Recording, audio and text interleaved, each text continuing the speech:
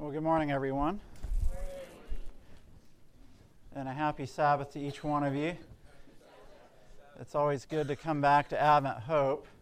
This is always a homecoming for me, although I don't recognize most of you, so that's the nature of the Advent movement in Loma Linda. But it's been 8 years since I moved away from here, and it was definitely a period of life that was one of the highlights of my life to be part of this group. And so it's always a privilege to come back. And I bring greetings from the state of Tennessee, where the air is cleaner and the grass is greener. And we have 4 seasons. I do miss the winters here, I'll say that. Well, before we start our message, I would like to offer a word of prayer, and we will get into our message. Father in heaven, we thank you so much for this Sabbath day that we can worship you. And I pray that you would speak through me now, that Jesus would be lifted up, and that our faith would be challenged, and that we would be determined to have a deeper faith experience with you. So I pray for each person here, and I pray for the time that we have together this morning. I pray this in Jesus' name. Amen. The title for the message today is, Will Jesus Find Faith? And I want you to turn to the book of Luke, chapter 18. Luke chapter 18, and Jesus asks this famous question at the end of verse 8, and he says, Nevertheless, when the Son of Man cometh, shall he find faith on the earth? And a lot of times we take the last part of that verse and we don't see how it connects to the parable that Jesus tells to get to the point where he asks that question. Jesus looks down at his last day church and he asks the question, when I return, will I find faith in my people? Now, if Jesus is asking that question about you, don't you think it would be well for you to pay attention to what Jesus is wondering about? Because that's what Jesus is asking. When he comes back, will he find faith? And in order to understand why Jesus asks that question, let's go back to verse 1 of Luke 18. Luke chapter 18, verse 1, and he spake a parable unto them to this end, that men ought always to pray and not to faint. So Luke is telling us why Jesus gives this parable. And he's saying this parable is given to you by Jesus so that you would learn how to pray and that you wouldn't give up in your prayer life. Now, how many of us could use a boost to our prayer experience with God? I think all of us could do better in our communication and in our prayer life with God. And so Jesus tells a parable about prayer, but if you're paying attention, it's connected to the kind of faith that God's people will need when Jesus comes back. So your prayer life is directly proportional to the kind of faith that you have. So let's look at this parable that Jesus tells. Starting in verse 2. There was in a city a judge, which feared not God, neither regarded man. Now I can tell you that if I were ever to stand before a judge, I would hope that this judge would be a fair judge and a just judge. But in this parable, this judge doesn't care about God, doesn't care about man. This judge is in this position solely to enrich himself and to have position, influence, and authority. And this judge doesn't care about the things of God or what the law of God says. And this judge doesn't care about how his decisions will affect the people who come before him. That's not the kind of judge I would want to face. And the parable continues. And there was a widow in that city, And she came unto him, saying, Avenge me of mine adversary. Now, if you're paying attention carefully, if you look in society, especially in the time of Christ, a widow would especially be someone who had fallen on hard times. Now, things are a bit different now, but even still, if you're a widow, that is a very hard lot to fall upon. But back in Bible times, it's even harder because a widow or a woman relied on her husband to provide for her. So if she loses her source of support, she doesn't have that source of support, and she's lost her emotional support and her family, and she doesn't have that support that she needs. So she's fallen on hard times. She's the downcast of life, and she needs a judge to hear her case, and it's not the kind of judge that is inclined to help her. And when she comes to this judge, she says, Avenge me of mine adversary.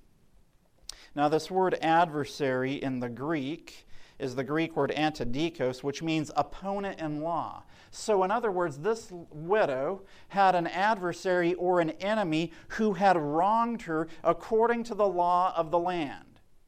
She had been treated unfairly, and she needed justice. So when she says, avenge me, and the Greek word for avenge is the Greek word ekdikeo, which means that justice will be carried out. I need justice, Judge, because I have been wronged according to the law of the land, and I need you to set things right. But she's coming to an unjust judge who doesn't care about her. Now, most people with a heart would see someone who has fallen on hard times, and they would have a sympathizing ear for the plight of such an unfortunate person. But this judge didn't care about her. Verse 4 says, and he would not for a while.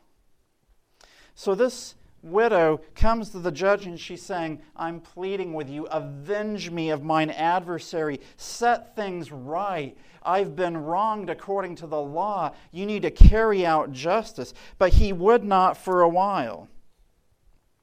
But notice how it continues. But afterward he said within himself, though I fear not God, nor regard man, yet because this widow troubleth me, I will avenge her, lest by her continual coming she weary me. So here's what's happening.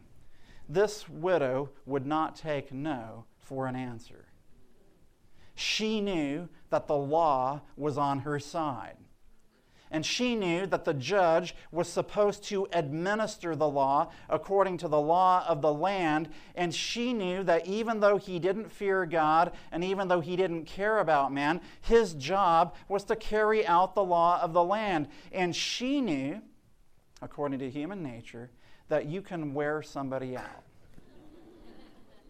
And so she would keep coming back. Avenge me of mine adversary. I'm pleading with you. I don't have food. I don't have money. I have kids to take care of. How can you let this person who has broken the law to wrong me get away with what he's done? You've got to set things right. You've got to avenge me. Please help me. I'm begging you. And the judge, it didn't touch his heart. It never reached a point where he was like, you know what, she's been wronged. I need to set things right according to the law of the land. According to the parable that Jesus gives, Jesus says that this judge didn't care about her plight. He simply was tired of hearing about her request. And so because he was tired of hearing her request, he says, fine, go away.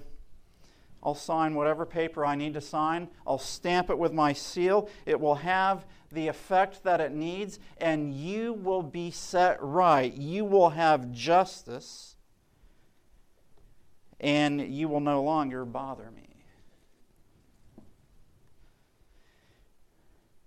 Now, notice what Jesus says starting in verse 6. And the Lord said, hear what the unjust judge saith. And you're thinking, What's Jesus trying to get at here? Notice verses 7 and 8. And shall not God avenge his own elect, which cry day and night unto him, though he bear long with them? I tell you that he will avenge them speedily.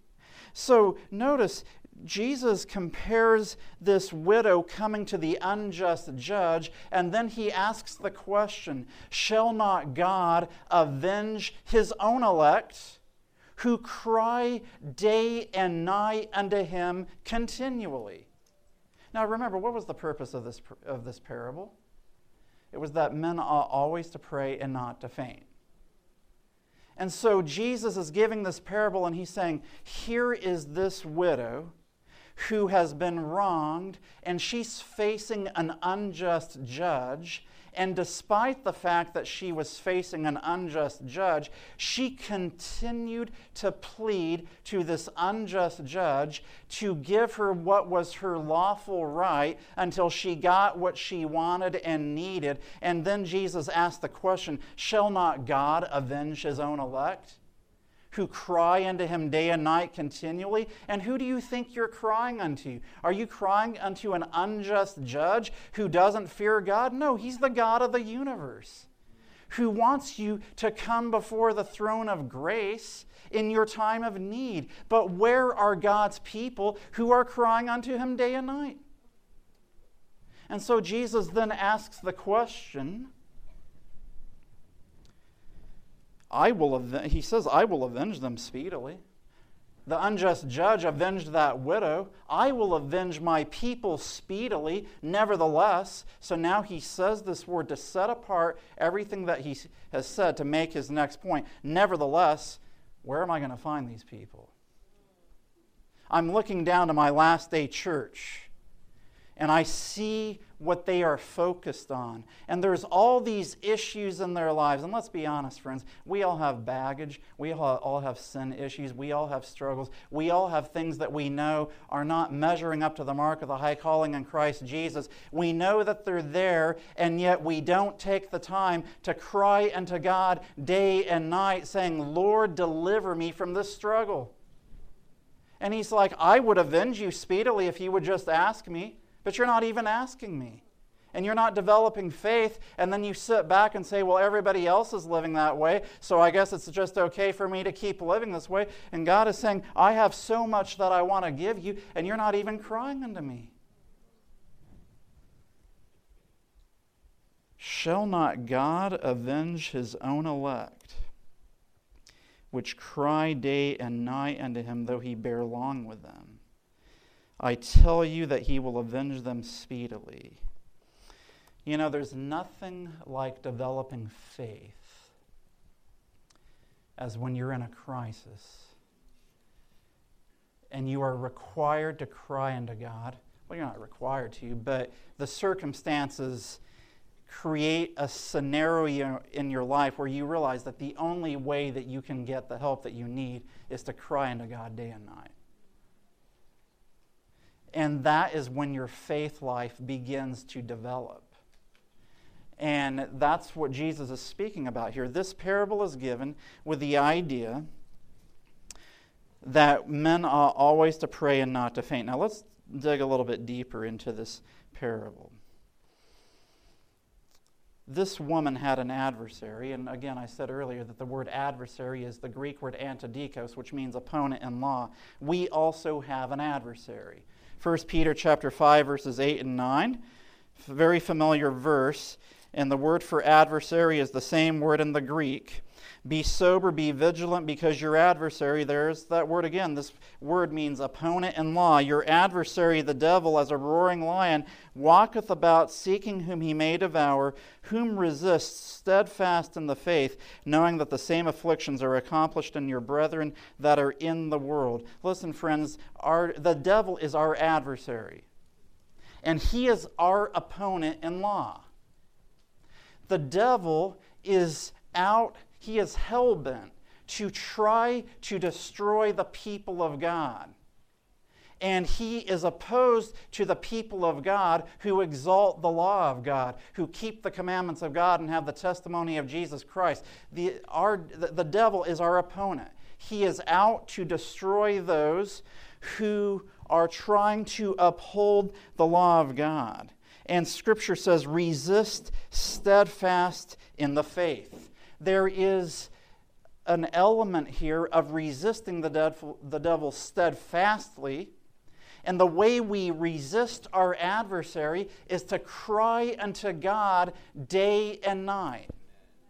Now, the reality is we have all sinned and come short of the glory of God. Sin is the transgression of the law. So we have all broken the law, which then adds weight to the devil's argument that God's people can't keep the commandments of God. And so the devil is our opponent who is trying to make it look like we are opposed to the law of God, even though we make a profession of believing that the commandments can be kept.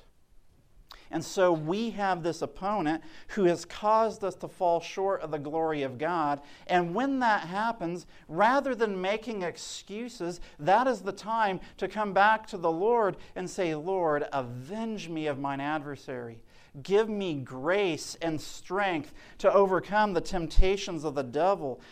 Please give me victory over my tendency to be discouraged and to give up quickly.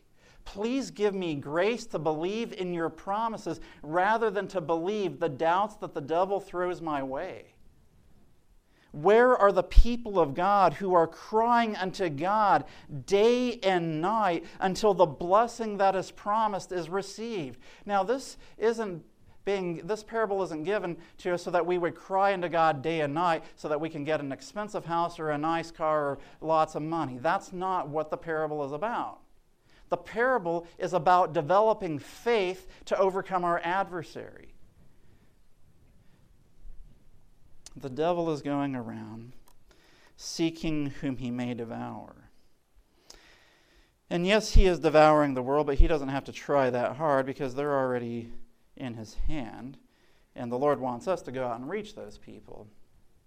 But his focus is especially on Seventh-day Adventists and on those who uphold Scripture and the law of God. There's so many different ways that the devil attacks, and it's easy to focus on the bigger institutional type of issues that sometimes you see where the devil may attack. And yes, we can see erroneous theologies that sometimes come in that undermine a belief in Scripture, philosophies that are being taught that can pave the way for people to doubt what the Bible teaches. And so we can focus on those things sometimes, and that's important for us to be aware of. But in a closer, more personal way, the devil is seeking whom he may devour. And I see this in my travels. You know, I talk to people whose families are falling apart. The devil is attacking, and he'll attack marriages, and people will make excuses and say, well, I wouldn't have been unfaithful if they weren't so annoying, and I wouldn't have done this if they hadn't done that, and all these different excuses that people come up with where the devil is attacking, and we don't realize that it's the devil who is trying to bring discord and disunion into the people of God. Not only does he attack marriages, he attacks parents and children, where parents and children fight with each other and they have all these different issues, and we are so much in need of God's grace to bring restoration to the family unit. Because the family unit is the witness that the church has to the world of how the grace of God works. So if families are falling apart, the devil can say, look, you may proclaim a certain message, but look at the families in that church. They can't even hold it together, and they might put on a fake smile when they come to church on Sabbath, but as soon as they walk away, they're back to fighting like cats and dogs. And friends, the Lord can give us victory over such experiences in the home situation. And if you're in that scenario right now, I challenge you, the Lord will give you victory in that situation. You can cry unto God day and night. And it is the Lord's will that your family be restored. He may not give you a lot of money, but He can bring restoration to your family. Amen. Where are God's people who are crying unto God day and night? Not only is the devil attacking at maybe higher levels and higher levels of institutions and things like that, or in the family, he also attacks the church family, and I've seen this in different churches where hostility develops, factions develop, one group is on one side, one group's on the other side. I mean, I've seen people get mad over how the sanctuary was painted a different color, and I'm not just making that up, it's really happened. And then people won't talk to each other for months, and they have the love of God in their heart, and they'll walk in and say Happy Sabbath to the friends in their faction, and then as soon as the other faction walks in, the cold shoulder, and you turn the other way, and you really are kidding yourselves that you have the love of God in your heart? And that's the attack of the devil. The church is also supposed to be a witness of the grace of God and how it is working in our lives, so that when people come to our church, they see that the power of God is in this place because of how we love one another. Not only does the devil attack the family unit or the church family, he also attacks us individually with our time. And we become so busy at times that we don't have time for that which is so important. We're told in Testimonies, Volume 9, page 19, that the work of the third angel's message is of so great importance that we are to allow nothing else to absorb our attention. But sometimes we become so busy in the cares of this life, doing even good things, that we're just wiped out during the rest of the week, and we become couch potatoes and just focused on entertainment and things of that nature, where we aren't spending time with God in His Word, and so we don't have a prayer life and a devotional life, and we're rushing through life, and our only devotional life is once a week. And the Lord wants us to come to a higher experience where we are focusing on spending time with Him, because the devil works in so many different ways to try to get us to move away from God. Where are the elect that are crying unto God day and night? Avenge me of mine adversary. Lord, give me victory over the work of the devil in my life. May he not bring discord into my home. May he not bring discord into my individual personal life. May I spend time with the Lord every day. Give me victory over my adversary. And we cry and we pray until the Lord delivers us and gives us the victory that we need. Where are God's people with such an experience?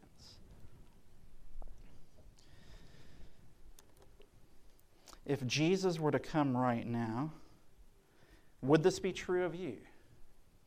Would He be able to say, here is my son or my daughter who has been crying unto me day and night, and I am here to deliver you because you have faith.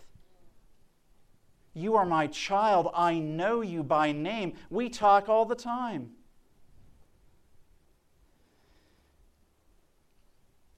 You know, it's interesting that when the widow says, avenge me of mine adversary, that word is the Greek word ekdikeo, which means to carry out justice. When Jesus says, I will avenge them speedily, it's the Greek word ekdikesis, which carries with it a connotation of vindication or of setting things right. So in other words, when Jesus avenges His elect speedily, there is this connotation of Him vindicating or setting right His name as He sets right what has been done to His people. And so God's people, as they are crying unto God day and night, are not only crying unto God day and night to be avenged personally of the work of the devil in their lives, but they are crying unto God day and night, asking Him and pleading with Him that His name would be set right before the world, that His name would be honored or vindicated. Are you incessantly by faith expecting God to avenge the honor of His name, or do you just sit back idly by as things get worse thinking, oh, well, those wicked people are going to burn someday and it will be nice when Jesus eventually comes back? We should be like the souls in Revelation 6:10 who cry out, how long, O Lord, till you judge and avenge? You know, you look at the heroes of faith in Hebrews chapter 11, and sometimes there is a tendency to think that those are like the heroes in the hall of faith, And we could never have faith like that. Those are just the heroes of faith. But yet, if you study the chapter carefully, the heroes of faith are simply the witnesses that have gone before, so that God's last day people will have a faith experience that is at least equal to their faith. Their faith experience is not a pie-in-the-sky experience. And I'm telling you, if you listen to what Jesus says and you learn to cry unto Him day and night continually, asking for biblical faith, He will give you that faith. And so we look at the kind of faith that the heroes of faith in Hebrews 11 had. It's interesting. You've probably seen this before, or heard this before, how the first hero, Abel, dies. The second hero, Enoch, is translated without seeing death. So one dies and the other lives, and both have faith. Noah builds an ark to remain on this earth. Abraham is called to go out to a place which he would after receive as an inheritance. Noah stays, Abraham leaves, and they both have faith. You look at some of the other heroes of faith. Daniel stopped the mouths of lions. Isaiah was sawn in half by a saw, and they both had faith. You know, there's some less known stories that Paul just kind of shoots off really quickly when he says, I'm out of time, so let me just throw some quick little one-liners at you. Starting in verse 33, he says, who through faith subdued kingdoms, wrought righteousness, obtained promises, stopped the mouths of lions, quenched the violence of fire, escaped the edge of the sword, out of weakness were made strong, waxed valiant in flight, turned to flight the armies of the aliens. Women received their dead raised to life again, and others were tortured, not accepting deliverance that they might obtain a better resurrection, and others had trial of cruel mockings and scourgings, yea, moreover, of bonds and imprisonment. They were stoned, they were sawn asunder, were tempted, were slain with the sword. They wandered about in sheepskins and goatskins, being destitute, afflicted, tormented, of whom the world was not worthy. And my friends, today I ask you the question, could it be said of you that of you the world is not worthy? And you know, the story about wandering about in sheepskins and goatskins, this is a very interesting story. Go to 2 Kings chapter 1. 2 Kings chapter 1, and this is speaking of the nation of Israel after Mount Carmel. So they've already seen fire come down from heaven. They've seen, and this is after the death of Ahab, they've seen Ahab die. They've seen the result of idolatry and of the worship of a false god. They know what happens when they worship false gods. And so now Ahaziah is king. And in verse 2 of 2 Kings 1, it says, Ahaziah fell down through a lattice in his upper chamber that was in Samaria and was sick. Now, I'm not an orthopedist, but I would imagine if he fell really hard, he might have broken his hip, and then maybe he developed immobility, and perhaps he had an infection from where the fracture took place, and so he was in a really bad spot. And they didn't have Loma Linda to fix him, and so he's in trouble here.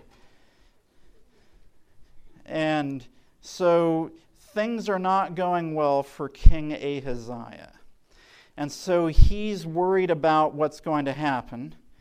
And so he sent messengers and said unto them, Go inquire of Beelzebub, the god of Ekron, whether I shall recover of this disease. So they've already seen fire come down from heaven. Baal couldn't deliver them on Mount Carmel. And yet this king says, Go ask Baal if I'm going to recover of this illness that I'm suffering from. So immediately, verse 3, the angel of the Lord sent to Elijah the Tishbite, Arise, go up to meet the messengers of the king of Samaria, and say unto them, Is it not because there is not a God in Israel that you go to inquire of Beelzebub, the god of Ekron? And the application here is poignant.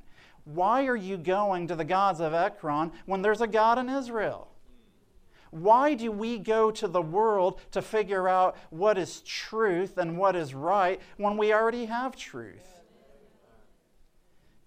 And so the story continues. God tells Elijah, Go intercept those messengers and tell him that this sickness is unto death.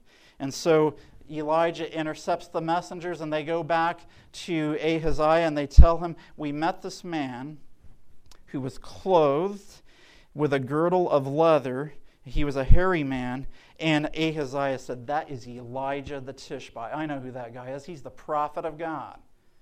Now, I'm not going to read the rest of the story where he sends more messengers and fire comes down from heaven. You can figure out the meaning of that story later. But here's the point. There were men of faith of old who were not afraid to stand up to the king and say, "Why are you going to the God of Ekron when there's a God in Israel?" Where's that kind of faith in Adventism today? Are we just floating down the river, allowing the cultural milieu around us that frankly is becoming very filthy and rotten to infect us so that we just assimilate into the culture around us? Or are we saying there is a God in Israel and a "thus saith the Lord," and we will follow what the Bible says? These are the heroes of faith that are described in Hebrews 11. Will Jesus really find this kind of faith when he returns? You know, Romans 14:23 says, "Whatsoever is not of faith is sin." So many in the Christian world and even in our church today say things like, "I'm so glad Jesus lived a righteous life so that I don't have to." We are drowning in Laodicean self-righteousness that is devoid of true faith. You know, Jesus says to Laodicea, "I counsel you to buy me gold tried in the fire that you might be rich." And 1 Peter 1:7 says that gold tried in the fire is faith. And so Laodicea thinks it has faith, and it really doesn't. We are drowning in this Laodicean self-righteousness that because we come to church, and that's good, keep coming, because you'll meet the Lord when you come to church. But you need to take Him with you after you leave. Where are the messages in the church calling us to prepare to stand in the great day of God without a mediator? Are we just being patted on the back that our mediocre, half-hearted Christian experience will pass for being okay when Jesus comes back? Now, I realize this might be a little bit hard to hear, but Jesus says to the Laodicean church, "As many as I love, I rebuke and chasten. Be zealous, therefore, and repent." The message of repentance and of turning away from sin is a message that is often not heard in the church anymore. I'm going to read a couple of statements to you. This is Great Controversy 489. "He that covereth his sins shall not prosper, but whoso confesseth and forsaketh them shall have mercy." That's Proverbs 28:13. And the quote continues, "If those who hide and excuse their faults could see how Satan exults over them, how he taunts Christ and holy angels with their chorus, they would make haste to confess their sins and to put them away.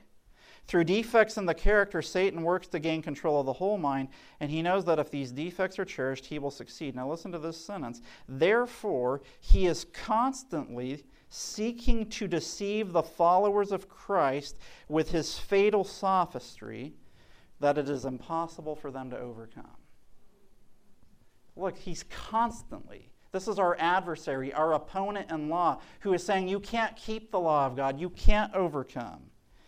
But Jesus pleads in their behalf his wounded hands, his bruised body, and he declares to all who would follow him, "My grace is sufficient for thee." Do you have faith to believe in the sufficient grace of Jesus so that you will overcome your negative attitude and your bad attitude and your grumpiness and your gossiping tongue and all of these things in your life that weigh the people down that are with you? Let me tell you something. If the grace of the Lord can give you victory over those things, the people that are closest to you will enjoy being around you more. It has real life practical value in your life. The quote ends by saying, "Let none then regard their defects as incurable. God will give faith and grace to overcome them." You may have defects that you think are incurable, but if you're like the widow who came to the unjust judge, you're not coming to an unjust judge. You're coming to the God of the universe who loves you, who's saying your defects are not incurable. And if you cry unto him day and night continually, just as the widow received justice, you will receive grace to overcome. One more statement that I'm going to read from Ellen White. This is Selected Messages, Volume 3, page 360. In the day of judgment, the course of the man who has retained the frailty and imperfection of humanity will not be vindicated. For him there will be no place in heaven. He could not enjoy the perfection of the saints in light. And here's the sentence that is worth listening to. He who has not sufficient faith in Christ to believe that he can keep him from sinning has not the faith that will give him an entrance into the kingdom of God. Listen, friends, if you don't even believe that you can overcome, how are you going to come to God in faith and say, Lord, I have these weaknesses, I have these struggles, just like every person in this room has. We all have them. But if you don't believe that they can be overcome, you're not going to be crying unto God day and night continually, avenge me of mine adversary, the devil. Give me grace, give me victory. That's why Jesus asks the question, when the Son of Man comes, will he find faith? Will he find faith among his followers who will believe his promises, where Scripture says, now unto him that is able to keep you from falling and to present you faultless before the presence of his glory with exceeding joy? Where are those who believe? In Romans chapter 6, where it says, shall we continue in sin that grace may abound? God forbid. How shall we that are dead to sin live any longer therein? Those are the promises of God. But if we're not praying that those promises will be fulfilled, and if we don't believe that they can be fulfilled, how will they ever take place in our life? These are the promises of God for his last day people. The Lord in his love knows that we would be much happier if these sins would be overcome. Now listen. I'm well aware of the fact that Ellen White says the closer we come to the Lord, the more imperfect we will appear in our own eyes. Absolutely. So if you're like listening to this message and then saying, man, 3 weeks from now I'm going to come back and I'm going to be perfect and I'm going to show everyone just how good I am, you missed the point. Because the closer you come to Jesus, the more sinful you're going to feel, and you're not going to notice that you have had sin removed from your life. You're just going to be focusing on Jesus and what he is doing in your life and in your heart. But the others that are around you will see the change. And you'll become a loving and lovable Christian.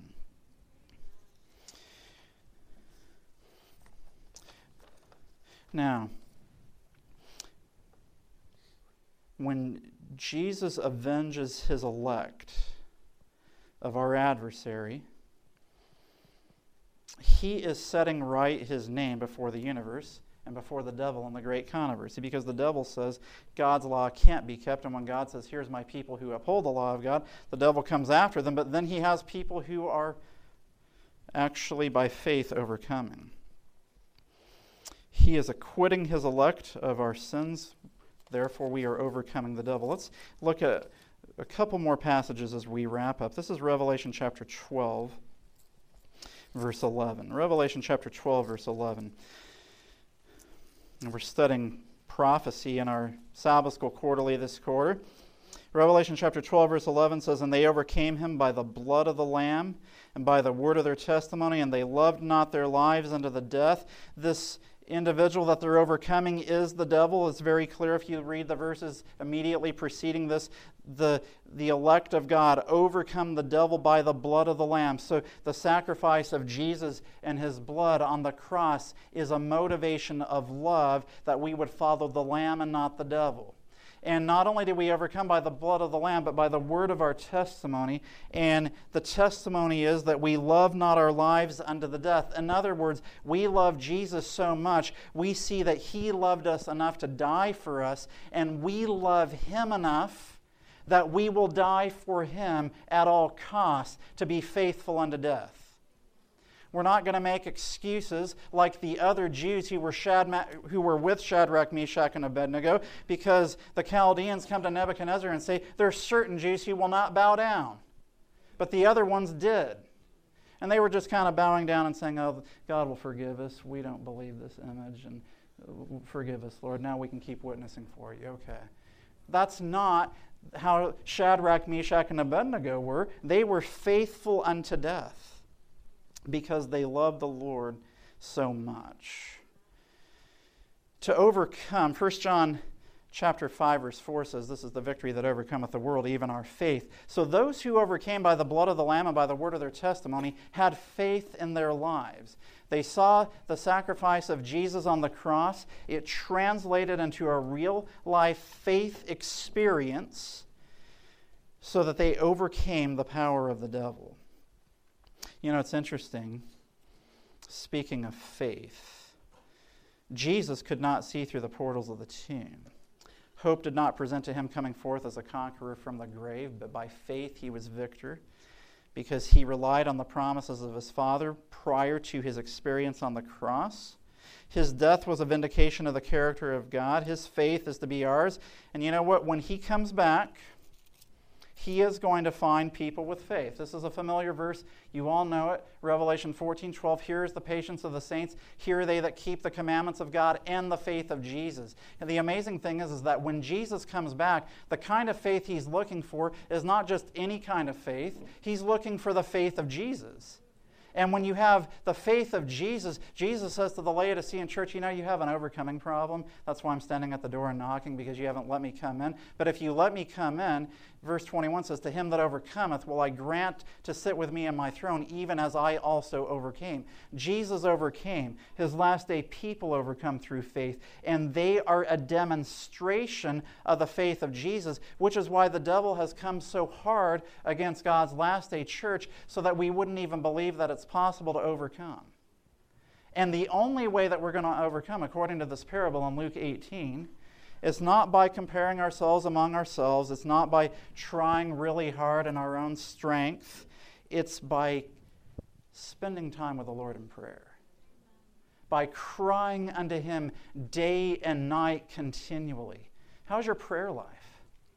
How's your walk with God? Are you hearing him speak to you through that still small voice? Are you communing with him every day? Are you drawing closer to him each and every day so that your faith in the promises of God is strengthening? And that as you face the trials of life, you are learning by experience how to overcome the attacks of the devil, because you know by experience that there is a God in Israel, that you don't have to inquire of the gods of Ekron. You can inquire from Scripture directly and let God speak to you. And even if people around you don't believe in a plain "Thus saith the Lord," where the Word of God gives you hope, you know that God is speaking to you through the power of his word, and that through his grace and through his promises, you can be an overcomer. You can have faith, and that when Jesus comes back, you will be among those that he will find faith in. Is that the experience that you want? I just want to challenge you. Think on these things. Pray to the Lord more than you ever have before. We're living in crazy times. And as the world gets crazier, God's people will draw closer to him. Amen?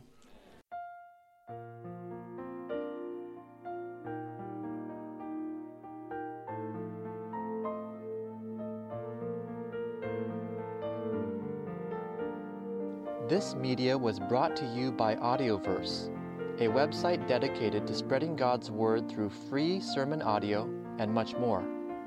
If you would like to know more about Audioverse, or if you would like to listen to more sermons, please visit www.audioverse.org.